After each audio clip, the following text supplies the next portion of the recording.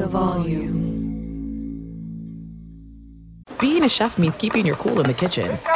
And with Resi Priority Notify and Global Dining Access through my Amex Platinum card, right this way. It's nice to try someone else's food for a change. That's the powerful backing of American Express. Terms apply. Learn more at americanexpress.com/withAmex. Superchargers, headlights, and more. With over 122 million parts, eBay Motors has everything you need to maintain your vehicle and level it up to peak performance. And with eBay Guaranteed Fit, your part is guaranteed to fit your ride every time or your money back. Stay on your A-game with all the parts you need at the prices you want. It's easy to bring home huge wins. Keep your ride or die alive at ebaymotors.com. Eligible items only. Exclusions apply.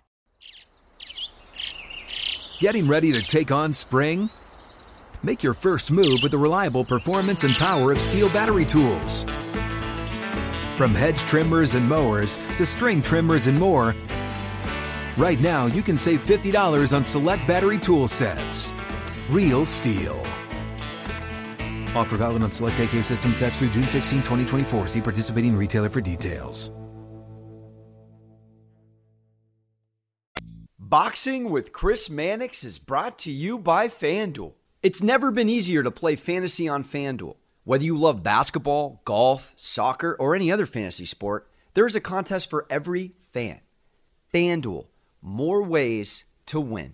This is Boxing with Chris Mannix. Oh, somebody punch him in the face. Anthony Joshua is a composed and ferocious finisher. Watch this. Andy Ruiz is the heavyweight champion. Hosted by SI's Chris Mannix. That was my moment. Now with interviews, analysis, and everything going on in the world of boxing. When you have talent, you are given another chance. Here's Chris Mannix. All right, welcome back. All new episode of Boxing with Chris Mannix on the Volume Sports Podcast Network. A lot to get into today. Keith Idec, senior writer from BoxingScene.com. He joins me first. We talk about the situation with Rolando Romero. We talk about Canelo Alvarez against Caleb Plant. That's coming up Saturday. And what might the future look like for Canelo if he beats Caleb Plant? Could it be a third fight with Gennady Golovkin? A little bit later on, Caleb Plant himself, he joins the show and talks to me about why he's so confident he can pull off what would be one of the biggest upsets in boxing history. As always, best way to support this podcast, subscribe, rate, review, Apple Podcasts, Spotify, wherever you download podcasts. All right, on to the show. All right, Keith Idec is here, senior writer, BoxingScene.com, good friend of the podcast. He is on day 6 or 7 in Las Vegas, and we'll be there through the weekend when we have another big event. Canelo Alvarez, Caleb Plant, the Undisputed Super Middleweight Championship. That fight can be seen on Showtime pay-per-view. How are you enjoying your residency in Las Vegas, Keith? Well, it doesn't pay as well as the Carrie Underwood residency or some of the other ones I've seen posters for, but it's day 8, and I realize I'm the only one who's counting, but it's day 8 of like 12 or 13, Chris. So I'm 2/3 of the way there. That's the way I'm looking at it, you know? Yeah, well, you're almost there. It's a good week to be out there because there's always good buzz around Canelo Alvarez fights, and there's good buzz around this one. I want to talk about that, Caleb Plant's narrow path to victory. I want to talk about Canelo's future if he wins. But first, Keith, you and I over the weekend were kind of simultaneously reporting on a tough story involving Rolando Romero, a lightweight contender who was scheduled to face Gervonta Davis in a 135-pound title fight. Romero has been officially removed from that fight by Showtime and by the PBC after allegations of sexual assault emerged from 2 years ago. These allegations freshly made over the last couple of weeks by a Las Vegas woman who went public on social media. So let's start here. Obviously, right decision by Showtime, by PBC to remove Rolando Romero. How do you think they kind of went about this? What was your reaction to how this whole process all unfolded? Yeah, Chris, I think they kind of had to do it because this was all unfolding in real time while this fight is only a month away, basically. I think maybe if they had a longer runway to kind of process all of this, they might have gone about this in a slightly different way. I'm not saying he would have remained in the fight, but they might have been a little more cautious about just immediately removing him, basically. But they don't have time right now. And of course, when you're dealing with sexual assault with any company, that's going to be the case. It should be handled very, very seriously. I'd also like to preface all this, Chris, and I know obviously you feel the same way, but Rolando Romero is certainly innocent until proven guilty, and deserves due process like everyone else. But look, this is a tough position for the people at Showtime to be in. And for anyone who doesn't know this at this point, I mean, BoxingScene.com is owned by Viacom CBS. I'm a Viacom CBS employee, so I'm well versed in how seriously this company treats these types of situations, and they should. But they were simply not going to allow a guy who's under investigation for sexual assault to then, in effect, be glorified in a pay-per-view fight 4 weeks from Sunday night. I'll say this also, Crystal. I understand the criticism that's coming back not only at Showtime but at PBC and Mayweather Promotions as it relates to Gervonta Davis, who also has two legal entanglements here, one related to an assault of, I believe it's a mother of one of his children, which was a very public thing a couple of years ago, is on video. So I can see, the concern about allowing Gervonta Davis to move forward in these fights and not allowing Rolando Romero, although a sexual assault brings a different element to it as well. But it's a tricky situation for all of these companies to be in. And I think just in the short term, they did the right thing. If Rolando Romero was able to clear his name, Chris, he obviously can move forward with his career. We don't know what's going to happen here. We have to let the investigation play out. We have to let due process play out and see where they go from here. But I have a feeling maybe we haven't seen the last of Rolando Romero in a boxing ring, maybe on Showtime. We'll see. We'll see what happens. I mean, maybe he's going to jail. Maybe he's not. We'll have to just let it see how it all plays out. Yeah, Showtime simply couldn't move forward with Romero involved in this event, particularly this event. As you pointed out, it was against a fighter that has been accused of assaulting a woman. It is being promoted by a fighter, an ex-fighter, who went to jail for assaulting a woman. This would have been the assault bowl, so to speak, of women. And that would have been justifiably the story all week long. So Showtime simply couldn't have gone ahead with it. I've just spent a lot of time, Keith, in the last few days, because I spoke to the victim. She seemed very credible to me. She seemed very passionate about moving forward with these charges. I just have spent a lot of time thinking about how boxing views women. And I can't get around what seems to be a fact to me, that boxing doesn't care what women think, because there are no repercussions, really any repercussions, for fighters who assault, sexually or otherwise, women. Like, there just aren't. And this is not specific to one platform. You go back to Mayweather against Miguel Cotto, that fight was allowed to move forward even after Mayweather agreed to a plea bargain in that particular case. His jail sentence was pushed back till after he fought Miguel Cotto. That fight was on HBO pay-per-view. You look ahead to, 2 years ago now, Canelo versus Sergey Kovalev on DAZN. Kovalev was accused of assaulting a woman in California. That was rarely brought up during that promotion. It was by some people occasionally, but it wasn't a big part of that promotion. Now you have Gervonta Davis, who is one of the faces of Showtime Boxing. There is a video that you can easily find on the internet of Gervonta Davis gripping a woman around the neck and dragging her out of a basketball game. It's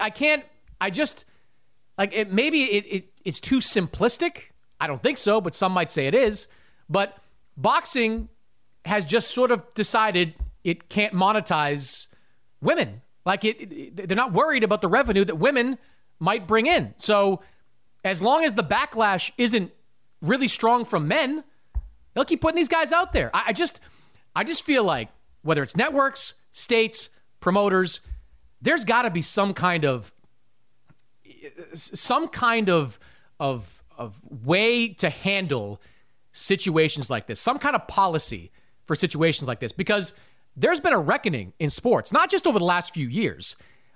Because, I'm old enough to remember Kobe Bryant being charged with rape in Colorado and him quite literally flying back and forth from practices to deal with his rape trial in Colorado. Kobe wasn't suspended for that. If that happened to a player in today's NBA, they would not be playing through it. No question about it. They would be sidelined, probably paid, because the NBA wouldn't take their money away, but they would be sidelined. You look in football. Deshaun Watson has not played a down for the Houston Texans, in part because he is accused civilly, not criminally yet, civilly, of various versions of indecency towards women. So I don't know what the solution is, Keith, but it just feels to me like as long as boxing can continue to make money on fighters that are accused of doing horrible things to women with limited backlash, they're going to keep putting these fighters out there. Chris, I think this is a microcosm of a broader problem in boxing in that there's no uniformity in the regulation, right? Because if there were a national boxing commission, you could have one authority that would just simply say, look, until a situation like Rolando Romero is cleared up from a legal standpoint, he cannot fight. I don't know that that's necessarily fair from a legal standpoint either, because there have been cases, and I'm not saying that this is the case with Rolando Romero, but there are cases when people have been unjustly accused of crimes and such, and then it could drag out for 2 or 3 years, and then you're losing 2 or 3 years of the prime of your career. That's not fair either. So it's a delicate balance, of course. And Chris, I'm with you. I think as a society in the United States, we've finally done a better job since maybe 2017, 2018, when the Me Too movement started, of addressing problems, rapes, assaults of women being horribly mistreated in various ways. I think there's been positive movement in that sense to better deal with these things. Boxing lags behind, as it does in many things, but I'm not patting myself on the back here. I just want to bring this up because I wrote a column about this, and there was a particular stretch early in 2019 when Adrian Broner and Marcus Brown fought on the same Showtime pay-per-view card.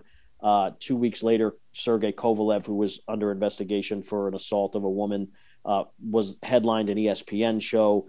And I wrote a column about, what this is a real problem for boxing, but what do you do if people have not been convicted of crimes? They've been, in the case of Kovalev, he was alleged, and then he wound up settling with the woman, and it never moved forward to a trial. So it's a slippery slope in some ways. But I think maybe this is a sign here, the way Showtime went about this, that maybe they're going to handle things differently. And look, I know a lot of the people at Showtime very well, Chris, and these are like-minded people to us in terms of how women are treated and things. Mm-hmm. This is being treated extremely seriously.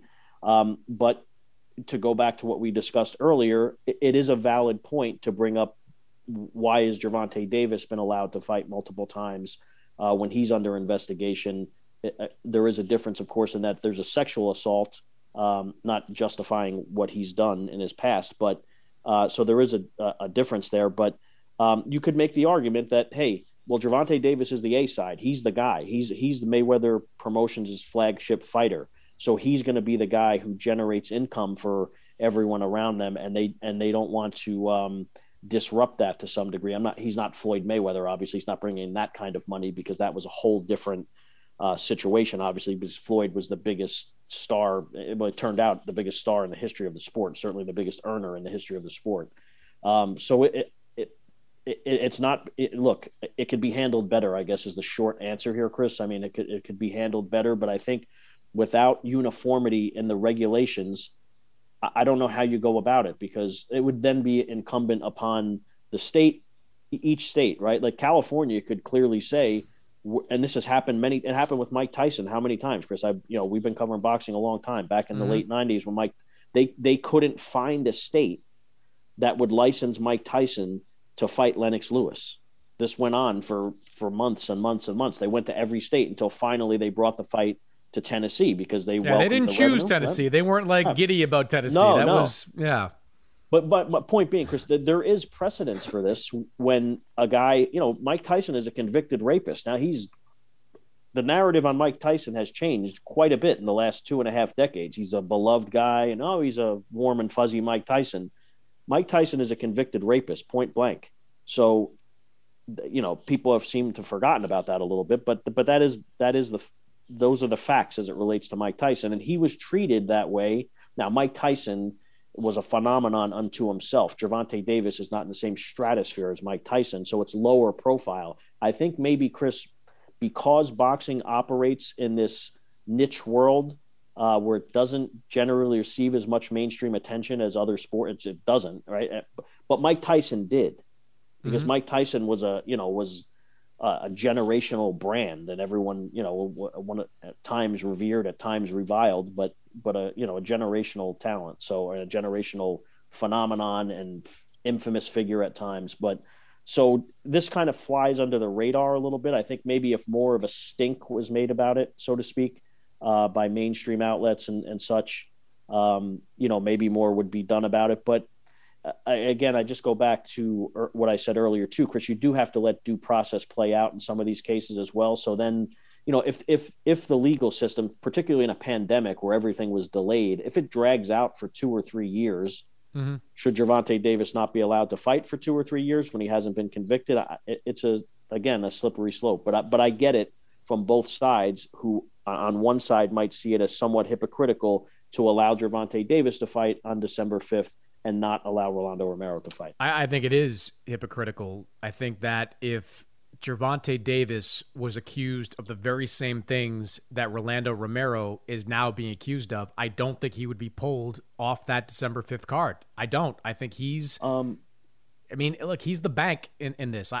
You might disagree, but I don't believe that he, at least as quickly, I don't think he would have been pulled as quickly from this, because Keith, Gervonta has only been accused, you're right, of the other things, but there's a video out there, man. It's right, on camera.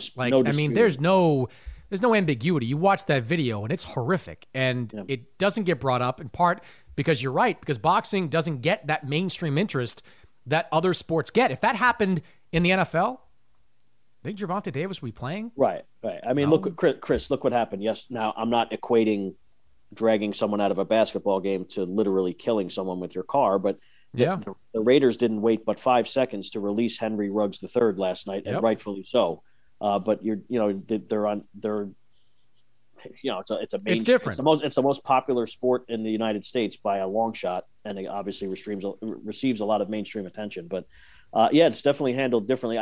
Chris, the one thing I would say, just to reiterate what I said before, I think once you bring sexual assault into it, and I'm not advocating striking a woman that's not a sexual assault. I'm not trying to split hairs, but I think when you get into the sexual assault realm, I think it changes things a little bit, just from in the court of public opinion to some degree.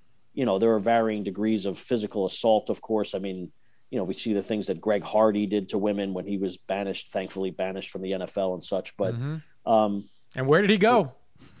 He went to MMA. Combat sports. Right. Into combat sports, right, though. It's it's the Wild West. Look, we can, there's, I don't think we'll ever kind of be able to explain what what is going to happen, what can happen, what should happen. I would say this, though. If there were more women watching boxing, this wouldn't be happening. If the target audience was more women than it is men, or at least a higher percentage of women than it is right now, we wouldn't be having this conversation, because there would be, boxing they're all about the bottom line. They're up selling pay-per-views, selling subscriptions, having people drive ratings to networks and premium networks. To this point, it's mostly men. And because they think they can get away with it, by putting these type of people on who have done these alleged things, they're not going to stop. So I don't expect much to change. Chris, I just want to, as it relates to boxing, I just think, and I'm not defending this premise, but I think part of it is why boxing is perceived differently than the other sports. People look at boxing as not just a circus, but also, it's a savage sport where people are literally beating each other, unfortunately, sometimes to death. So I think it's viewed differently than football, basketball. Obviously, you cover for a living too. football, basketball, baseball, soccer, whatever, whichever other sports are much more organized, because I think the participants have been conditioned in a different way. And that doesn't mean that they don't run afoul of the law, but I just mean that boxers, look, you don't become and I'm not defending their behavior, but I'm just saying that you don't become a boxer typically because you had, scholarship offers to go play other sports, or you were on the path to become a doctor or whatever. I mean, you're literally almost always fighting your way out of poverty, oftentimes with not much direction, coming from the worst circumstances. That doesn't mean that it's okay that they do what they do. I just think it's viewed differently from a societal standpoint. And I don't know that that's going to change, because one thing that, not that the boxing scene comment section or forum is somewhere where you're going to get, so sometimes you do get some constructive discourse, but a lot of people on there say, look, I just want to watch the fights. I don't really care what they're doing. Now, you have to draw a line somewhere, right? I mean, but some people don't. They're like, look, I'm going to pay my $80 or I'm going to steal it, or however they're consuming the fights. And they don't really care what these guys are doing. Now, again, if someone's running around beating up women and raping women and you don't care, well, there's something fundamentally wrong with you. But I do think that there is a certain segment of the boxing public and the public at large that views it that way.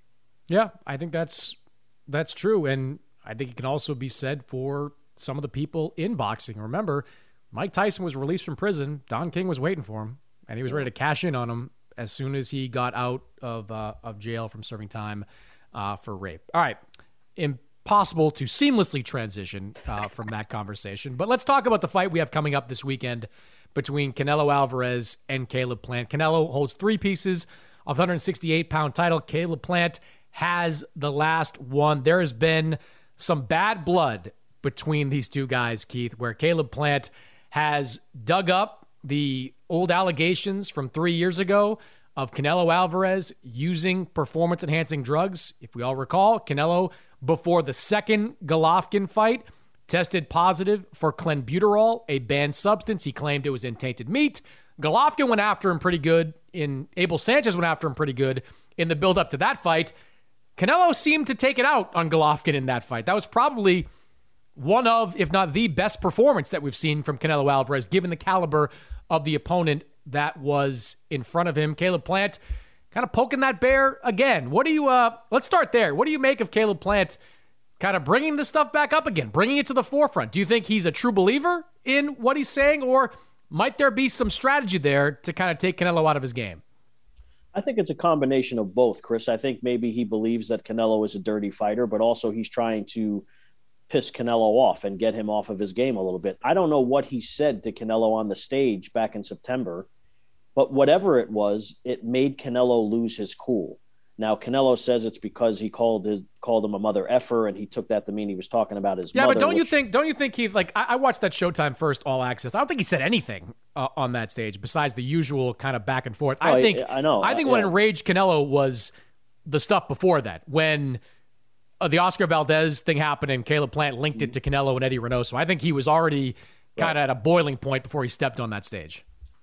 Which might speak to, now, I don't think it's going to really matter on Saturday, because I frankly don't think that Caleb Plant is good enough to beat Canelo Alvarez, but it might speak to him getting into Canelo's head and making Canelo lose his cool. We were with Canelo and Plant yesterday after the grand arrivals. A small group of us got each of them downstairs at MGM Grand Garden Arena, and we spoke to them about the press conference, melee, and all that. And Eddie Reynoso and Canelo Alvarez said he's kind of like he's unflappable and he can't get in his head. And I'm like, well, that's not true, because you shove the guy with 2 hands all the way across the stage. And then Caleb Plant came back and took like kind of an open-handed swipe at him, and it didn't turn out well for Caleb Plant, of course. But I'm just thankful that scrape under his eye, which he says did not really affect him. And so he said he didn't miss a single day of sparring because of that. So maybe it looked a little worse than it was. But I mean, that was one of those rare press conference deals, Chris, where one of the guys seriously could have gotten hurt to the point where the fight would have had to have been postponed. And yesterday they didn't come anywhere near each other at the grand arrivals, and the press conference is a little later today. Don't expect them to come anywhere near each other today because they just don't, maybe a little David Hay, Derek Chisora. Remember that from years ago with the cage in between them?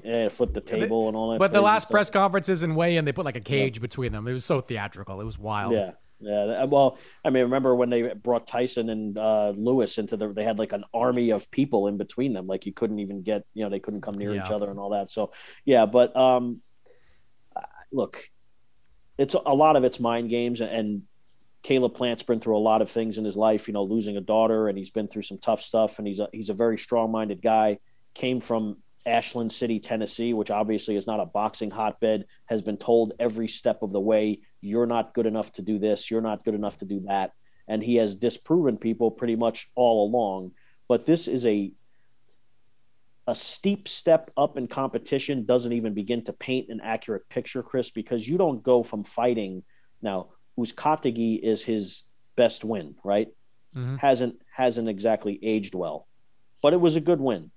Since then, he has fought Mike Lee, Vincent Feigenboots, and Caleb Truax, who was once a solid fighter, clearly at the end of his career. That in no way prepares you for what you're about to encounter on Saturday night, and the guy that most people view now as the best fighter pound for pound in the world.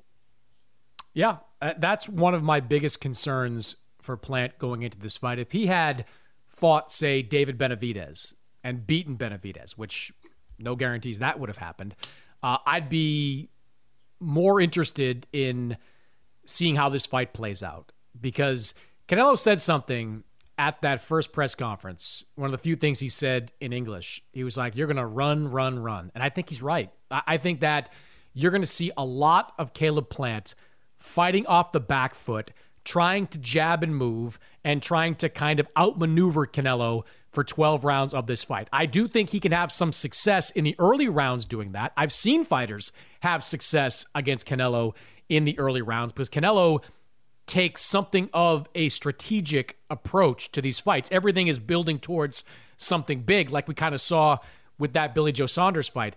I just can't see Caleb Plant doing that successfully for 12 rounds. I mean, Sergey Kovalev tried to out-jab Canelo in their fight a couple of years ago, had some success, but was ultimately knocked out. Billy Joe Saunders tried to move around a little bit, try to be active, had some success, and then was knocked out. I feel like I can see kind of a similar path here. Maybe a more destructive one, though, for Caleb Plant, because I know he doesn't have the power of a Sergey Kovalev, and he's as skilled, I would say. I don't know, like Billy Joe Saunders. I think he's right on Billy Joe Saunders' level, perhaps, in terms of overall boxing skills. So I guess when I think about paths to victory for Caleb Plant, is if he's in the best shape he's ever been in, can go 12 rounds, can move the entirety of that fight, and stick Canelo with that jab over and over again. Other than that, I don't know how he wins this fight. Well, Caleb Plant is a good boxer, Chris. He's a skillful boxer. He's a very intelligent fighter. I agree that he's not going to have the power to keep Canelo off of him, or the power to affect Canelo, who has shown nothing short of an iron chin throughout his rise to superstardom.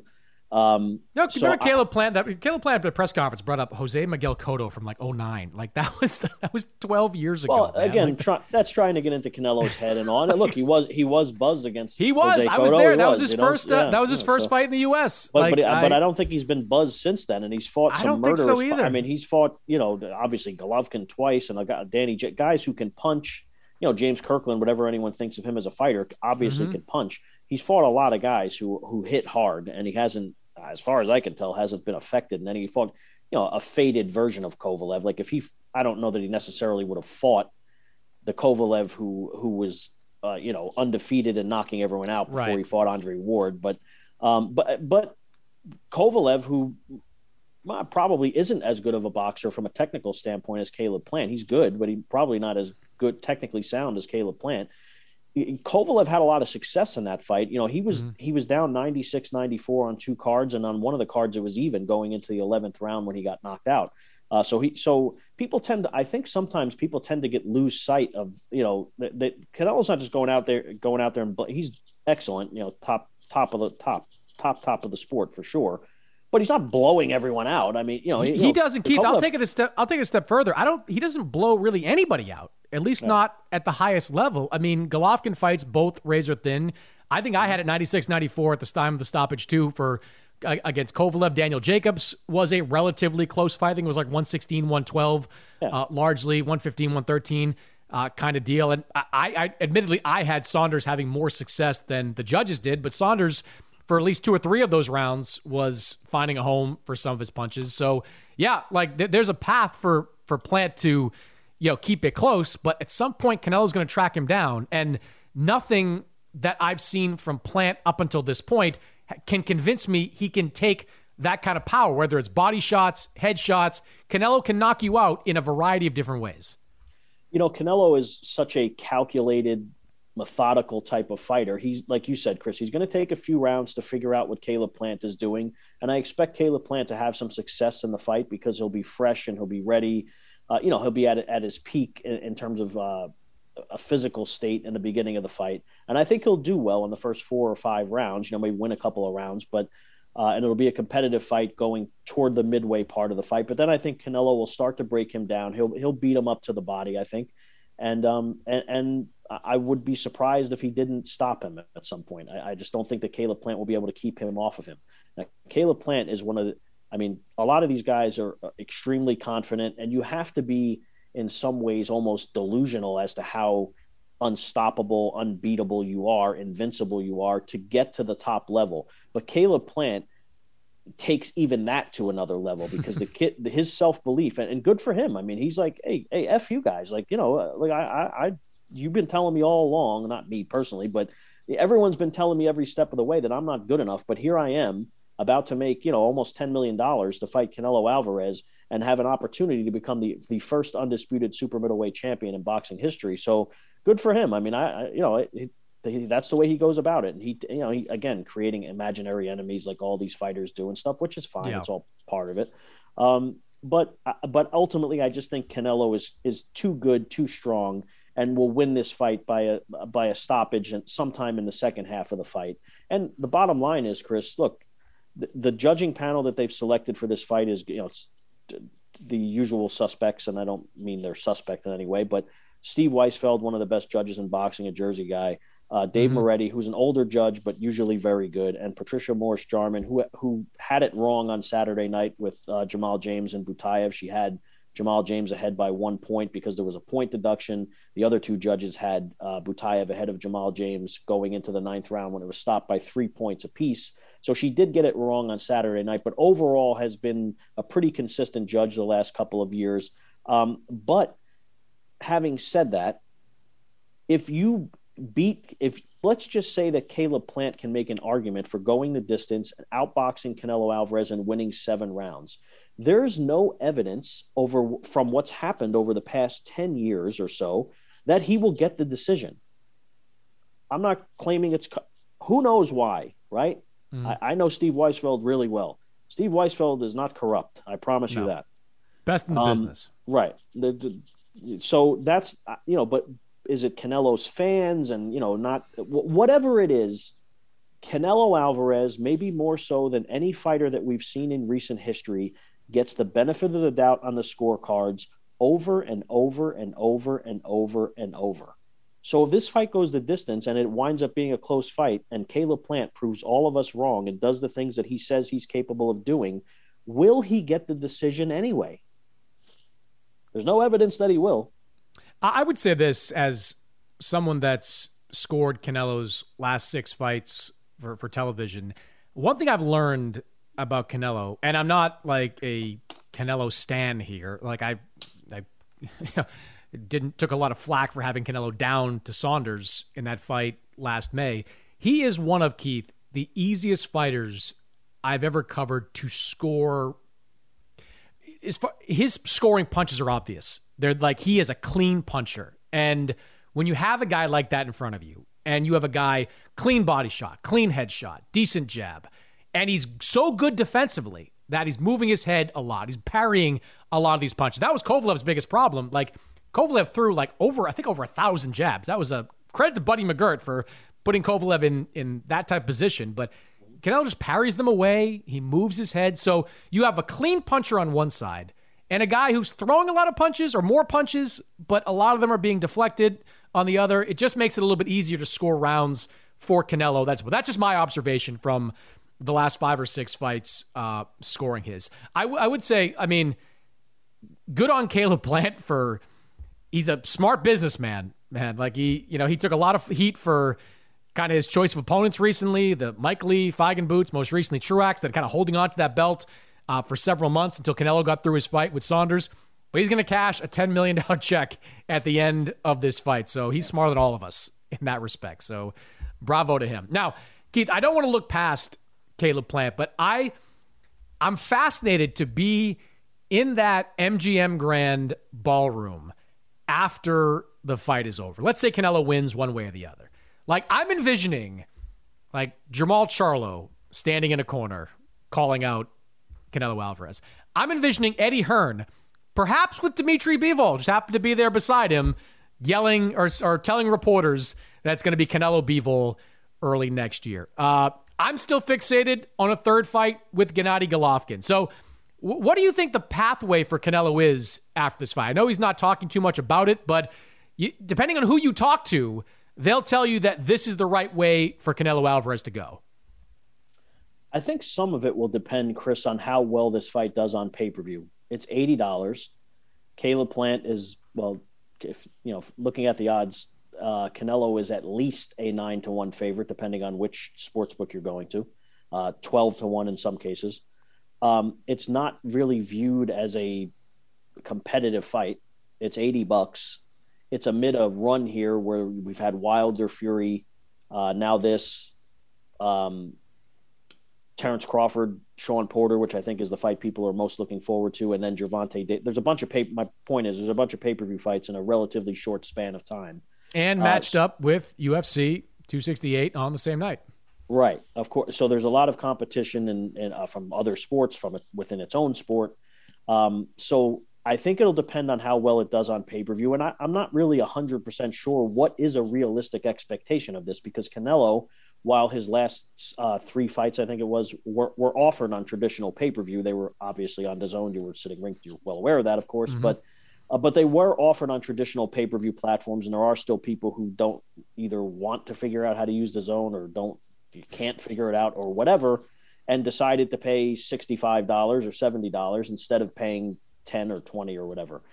So I think what I'm saying is I think people will buy it, and while for some reason people were complaining that the fight was not being advertised on CBS a month and a half ago, I don't really know how much sense that makes because it's so far away from the fight. But I was watching football in the sports book at the Mirage on, working and watching the games and stuff. And that fight was on the screen, every CBS game. I think there were on 5 CBS games simultaneously with the Fox games and everything. And that commercial was on every 5 seconds. So, somewhere between 15 and 20 million people watch those games on a weekly basis. So people are aware of it, I guess is what I'm saying. So let's just say, if they break even, it would give them, confidence to go forward with Canelo again. But he's being paid enormous sums of money for these fights, and I don't know that there's real evidence that it's worthwhile. I mean, because from the DAZN perspective, of course, more people are watching the Canelo fights than the other fights, of course. But when you're paying someone, $35-40 million, I mean, you have to, some of it is just good business, even if you're taking somewhat of a loss because you're in business with the biggest star in boxing. That's a big part of it, of course. You can't lose sight of that. So yeah, you might take a little loss in this case, but you're paying this guy almost $40 million, and he's a 12-1 favorite in the fight. And if it doesn't turn out to be all that competitive, and you don't do the type of pay-per-view business that you want to do, well, then you'd have to consider what you would want to pay him to fight David Benavidez or Jamal Charlo, which are the 2 obvious PBC fighters that Al Haymon would want him to fight. The other side of it is, does Canelo Alvarez view Dimitri Bivol, who's very good, and is, of course, a light heavyweight, which would require him to move up 7. He's already succeeded in the light heavyweight division. But does he look at Dimitri Bivol, who did not look great in his last fight against Craig Richards? I think we could all agree on that. But is a very good boxer. He's not Beterbiev in terms of power, but he's a very good boxer. But he could go win another light heavyweight title and maybe remain at light heavyweight. Or does he look at it like, I'm tired of hearing that I don't want to fight Jamal Charlo for whatever reason. I'm going to go try to beat him up, and then I'll fight David Benavidez. It depends on what Canelo wants to do ultimately, but it also, I think, depends on whether the juice was worth the squeeze, so to speak. Yeah.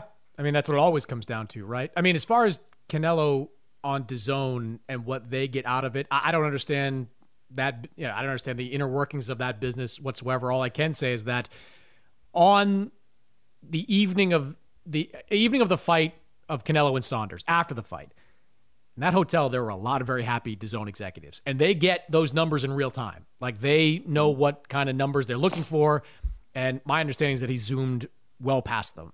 So they were, they felt they got their bang for their buck. Now, they're in a very different business model than the pay-per-view business model, which, of course, is reliant on X number of buys, how they're bought digitally versus the cable model. There's a lot of ins and outs there. So, yeah, we'll see what kind of number it does, given the opponent, given the competition, given the total pay-per-view landscape with Canelo Alvarez. As far as what's next, Keith, and maybe I'm just clinging to fading hope, but I just feel like May of 2022 is like the last stand for Canelo Golovkin. Like, it just is. Like, Golovkin's going to face Murata in December.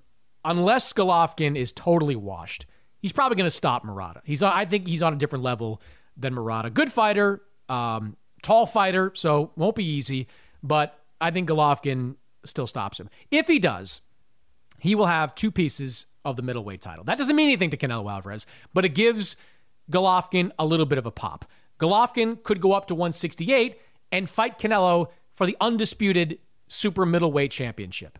Like, that has some buzz to me. That has some cachet. And whatever you want to say about Golovkin's chances right now at nearly 40 years old, he's still the last guy to really threaten Canelo. I mean, I scored the second fight for Golovkin. I got it 115-113 for Golovkin, but I had no problem with the way it was scored. There was some very close rounds in that fight.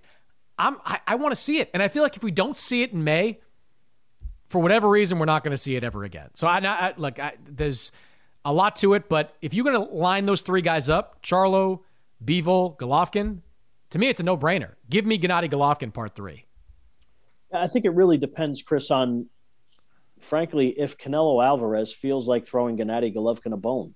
That's really what always it has, to, right? Always has, depending on that, yeah. And he hates him, so I don't know that he will. I think, he doesn't say it much, and he hasn't really been asked about it all that much recently because people are focused on other fights. I think he's enjoying, to some extent, what's happened to Gennady Golovkin since their second fight. He's been marginalized, right?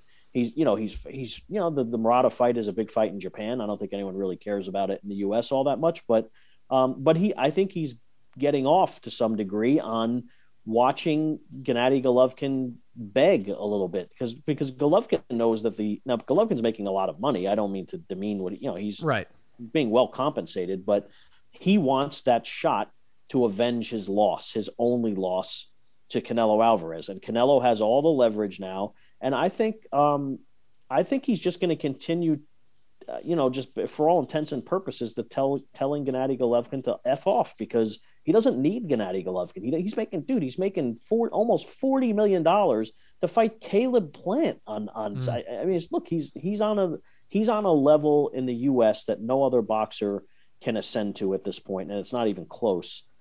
So I think he's going to continue just making Gennady Golovkin wait. He'll revel in it from afar, and then he'll go fight other guys. I mean, and there is still some interest in the rivalry, and I think some people would like to think that Gennady Golovkin has a chance.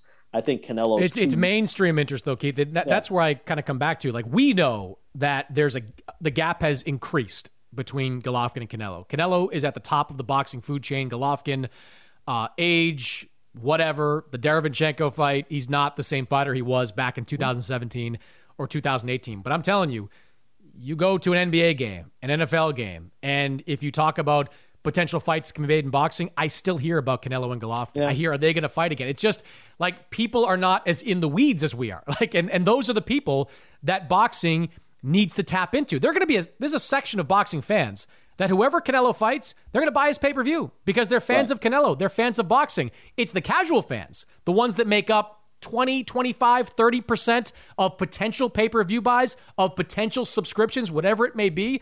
Those are the ones you got to grab. And to them, they're probably not going to buy a Canelo fight unless it's against Gennady Golovkin or somebody that is on the level of Golovkin recognition-wise. And as I sit here, I don't know that there is one. They don't. Charlo's got a bit of a name. Bivol has no name. I think it's in terms of the biggest amount of revenue, it's kind of Golovkin or bust. The other thing as it relates to him fighting Golovkin again, Chris, is how much money will Canelo Alvarez want to fight? Right? Because again, he's 50? making almost $40 million to fight Caleb Plant. So what does he want? 60? At a certain point, it's just entirely too much money to pay someone because you're not going to get any real return on your investment. And I don't think that it's worth it at this point for DAZN to say, oh, we have Canelo fighting. That was the fight that the entire DAZN business model was based on once upon a time, and it never happened. So maybe, it's they want to do it just to achieve what their goal was once upon a time, but not at the expense of, right? I mean, they're being much more conscientious of spending their money and everything, so they're not going to, I mean, if he says, I want $60 million to fight Gennady Golovkin, and then and then Golovkin's going to come back and say, oh, I want, blah, blah, blah. 20. He'll want he'll want at least a third of that. Yeah. Yeah. At a certain point, 30, at a certain point, it's just not worth it. So for a fight that has, is not as big as it would have been 2 years ago or, even last year, probably. Do you think it can though? Again, Murata is not a known commodity in the U.S., but if Golovkin goes out and beats him down in that fight, it'll rekindle a little bit. It'll have. I know. I don't know, Chris. I mean, Murata has lost to Hassan and Dam. He's lost to Rob Brandt. Yeah. And he came back to avenge both of those losses, but he just is what he is. I mean, he has a middleweight title and he's been elevated to super champion. Who cares really, right? I mean, and plus they're going to fight at 168 anyway. Canelo has repeatedly said under no circumstances am I going back. Which they should. If it's for the undisputed super middleweight championship, that gives it a little bit more sizzle, I think. Yeah. I guess to me, Keith, it's like if it doesn't happen now, who's Golovkin going to fight? I'm not going to go down this rabbit hole. We don't have enough time. I'm so not here for Jermall Charlo calling out Golovkin, not when he's not going to fight again this year, it doesn't seem like, and I'm headed to fucking Manchester to see Demetrius Andrade and Jay Quigley. Until those two get in the ring, I don't want to hear about them fighting anybody else. I don't. I want to see them fight each other.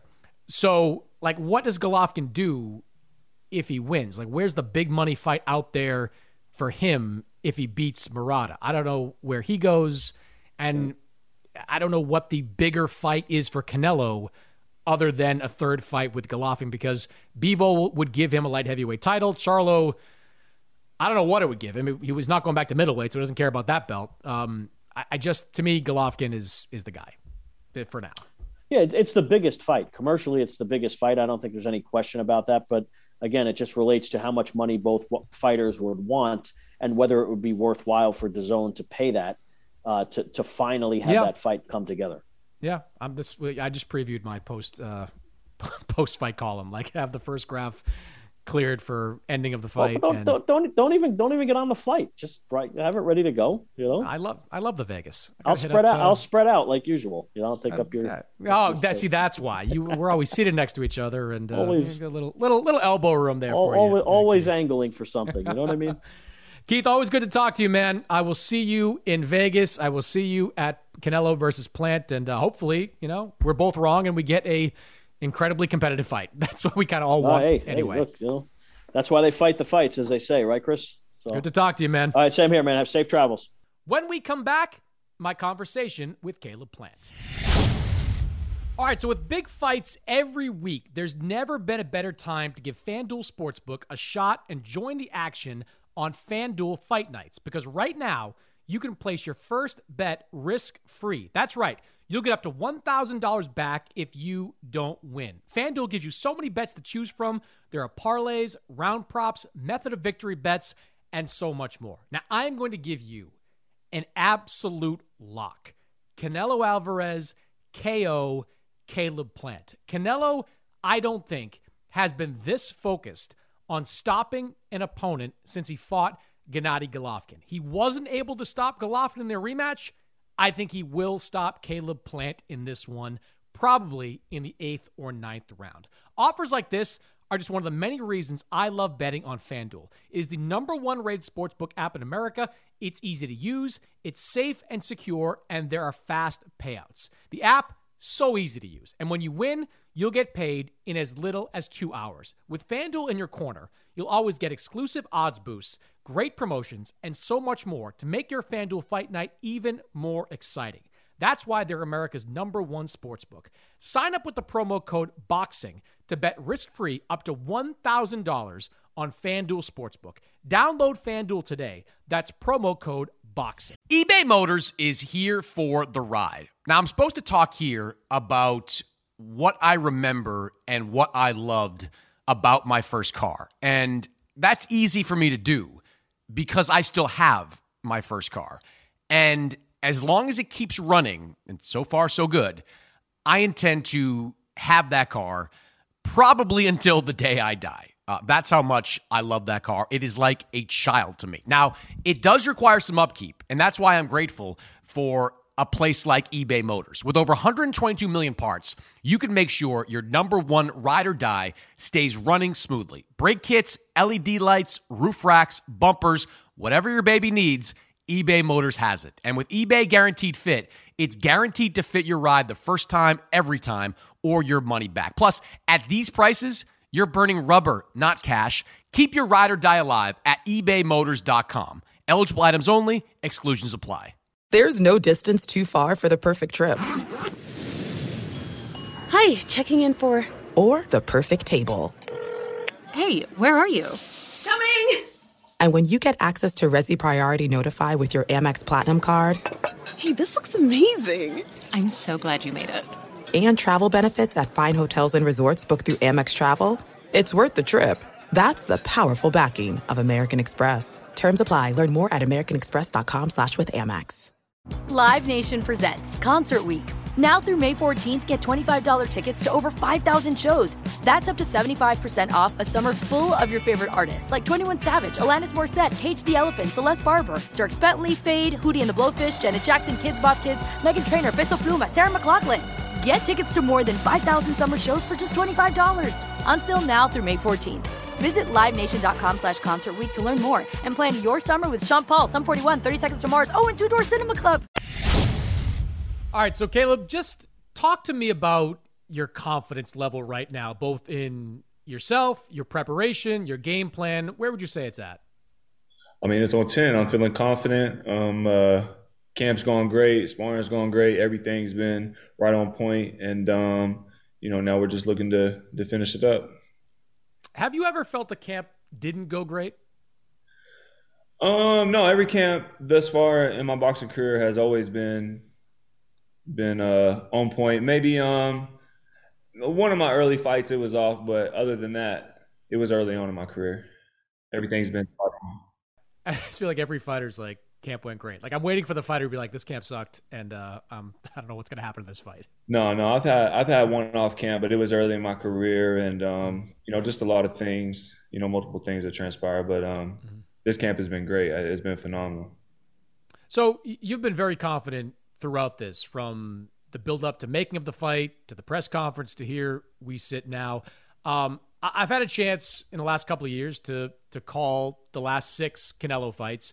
I can tell you from being in those fighter meetings, every single one of those opponents has expressed confidence. I think Billy Joe Saunders might have been the most confident that I've come up against as far as Canelo opponents go. What is it that you believe you can do differently that these other fighters cannot?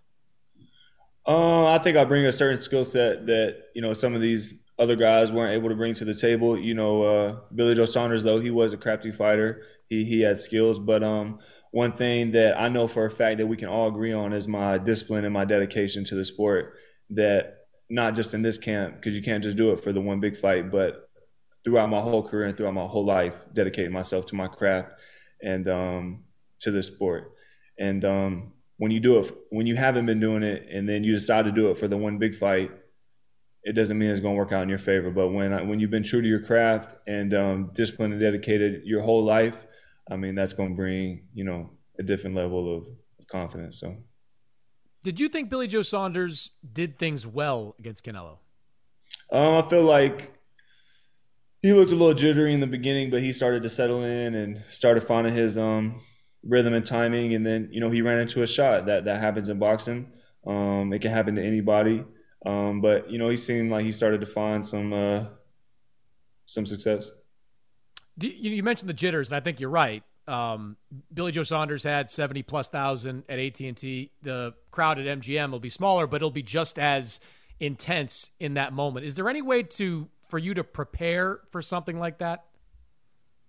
Well, I think this will be the biggest crowd that I've fought in front of, but I've fought in some pretty rowdy crowds before. And, but I enjoyed that. I like that. Some fighters, they're not going to do as good in that moment.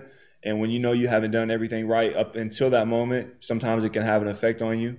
But again, some fighters perform best when it's, not as much going on. And some fighters perform best, when everybody's booing or cheering or whatever the situation may be. And I feel like I've always been a fighter who steps up to the plate and performs best when, the lights turn on. So, do you like it better if the crowd is for you or against you? Probably against me. I like that. I think you're going to have that on this, on this coming fight. Like, why against you? Why do you say that? Because, like I said at the press conference, the only thing better than proving someone right is proving somebody wrong. And, when you got, thousands of people who don't expect you to do this or to do that, and then you go out there and you prove them wrong, I mean, it's a different type of feeling. So, when you look at Canelo on film, what do you see?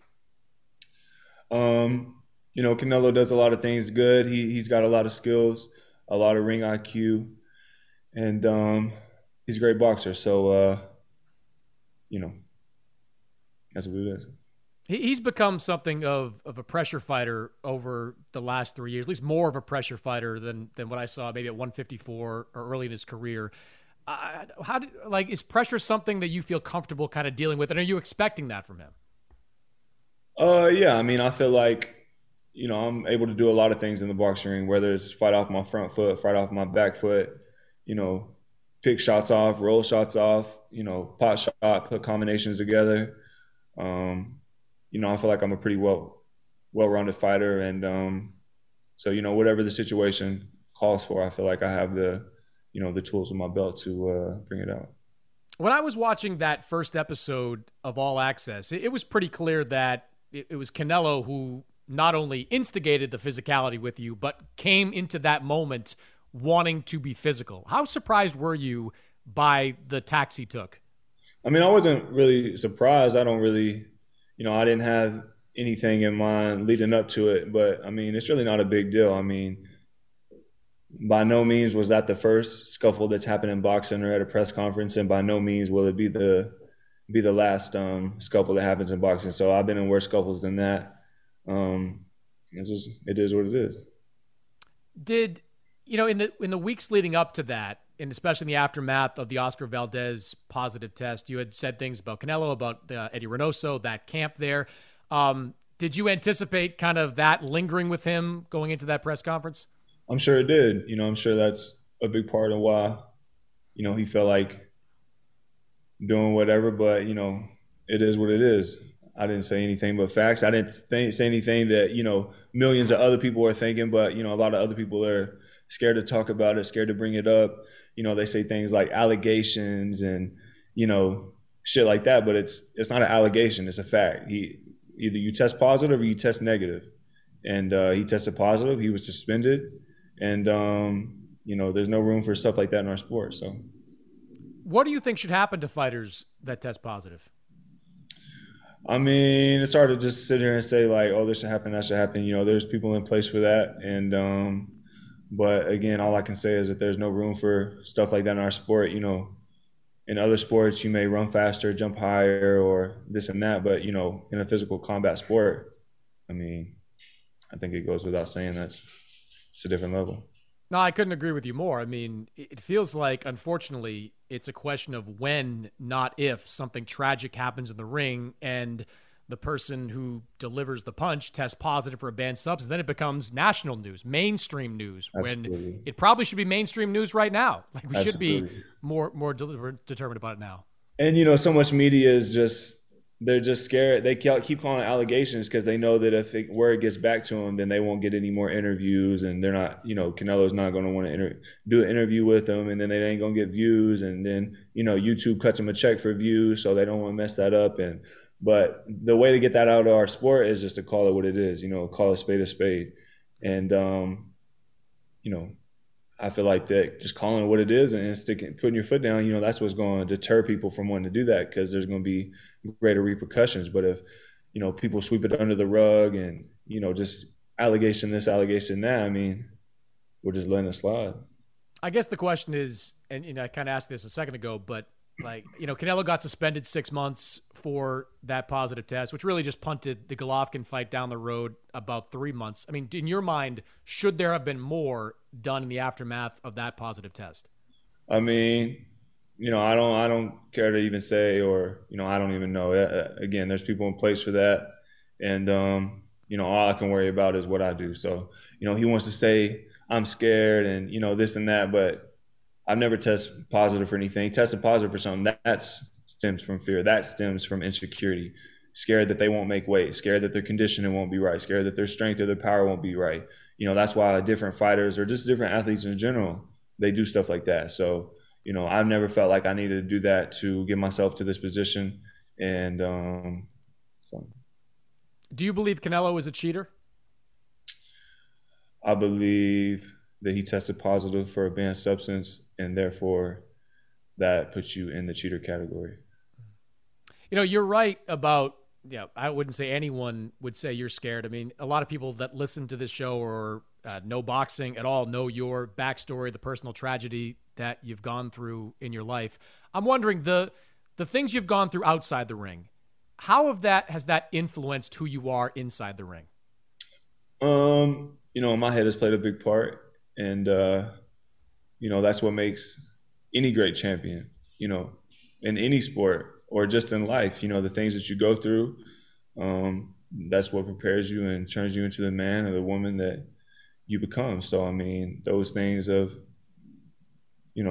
turned me into the man that I am, some for better, some for worse. And, but at the end of the day, the bell still got a ring, and, we got to let these do the talking. So, you've said that, everyone is betting against you. I mean, and you're right. I mean, the Vegas odds are what they are. I'd be surprised if any people pick you on Fight Night. I think one of the questions, Caleb, that I've had coming in is the jump in level from some of your previous fights to Canelo. Do you look at that as being an issue? Going from Ustakagi, which was your best win, your last fight against Caleb Truax, to a fighter the level of Canelo. Do you see that jump as being an issue?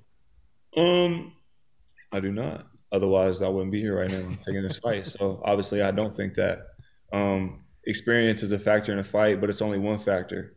And there's a lot of factors to winning a fight. Like I said, experience is only one of them. So there's a lot of other factors that I hold over him. And there's a lot of people who don't think that I can, but there's a lot of people who think I can. A lot of experienced boxing coaches who know me, they know what I'm capable of, and is not really looking at it from an emotional standpoint, but from an objective standpoint. And, there's a lot of seasoned coaches out there who know that, know what a lot of other people don't. So you're saying that you believe you have an edge over him in some areas. What areas would you say you have the edge? November 6th, you will find out. Okay. We'll leave it at that. Caleb, it's good to talk to you, man. November 6th is going to be quite the scene on Showtime pay-per-view. Good luck to you, man, and I'll see you out in Vegas. Yes, sir. Appreciate it. That's it for this week's episode. My thanks to Caleb Plant and Keith Idek for joining the show. As always, best way to support this podcast, subscribe, rate, review everywhere and anywhere you download podcasts. And we'll see you next week. Live Nation presents Concert Week. Now through May 14th, get $25 tickets to over 5,000 shows. That's up to 75% off a summer full of your favorite artists like 21 Savage, Alanis Morissette, Cage the Elephant, Celeste Barber, Dierks Bentley, Fade, Hootie and the Blowfish, Janet Jackson, Kidz Bop Kids, Meghan Trainor, Peso Pluma, Sarah McLachlan. Get tickets to more than 5,000 summer shows for just $25. Until now through May 14th. Visit LiveNation.com/Concert Week to learn more and plan your summer with Sean Paul, Sum 41, 30 Seconds to Mars, and Two Door Cinema Club. There are some things that are too good to keep a secret. Like how your Amex Platinum card helps you have the perfect trip. I'd like to check into the Centurion Lounge. Or how it seems like you always get those hard-to-snag tables. Ooh, yum. And how you get the most out of select can't-miss events. With access to the Centurion Lounge, Resi Priority Notified, and Amex card member benefits at select events, you'll have to share. That's the powerful backing of American Express. Terms apply. Learn more at americanexpress.com/withAmex. Hey guys, back at the playground again, huh? Yep. You know what this playground could use? A wine country. Heck yeah, and some waves so we could go surfing. Oh, yeah. Love that. A redwood forest would be cool. I'm in. Ski slopes. Let's do it. Can a girl go shopping? Yeah, baby. Wait! Did we just invent California? Discover why California is the ultimate playground at visitcalifornia.com.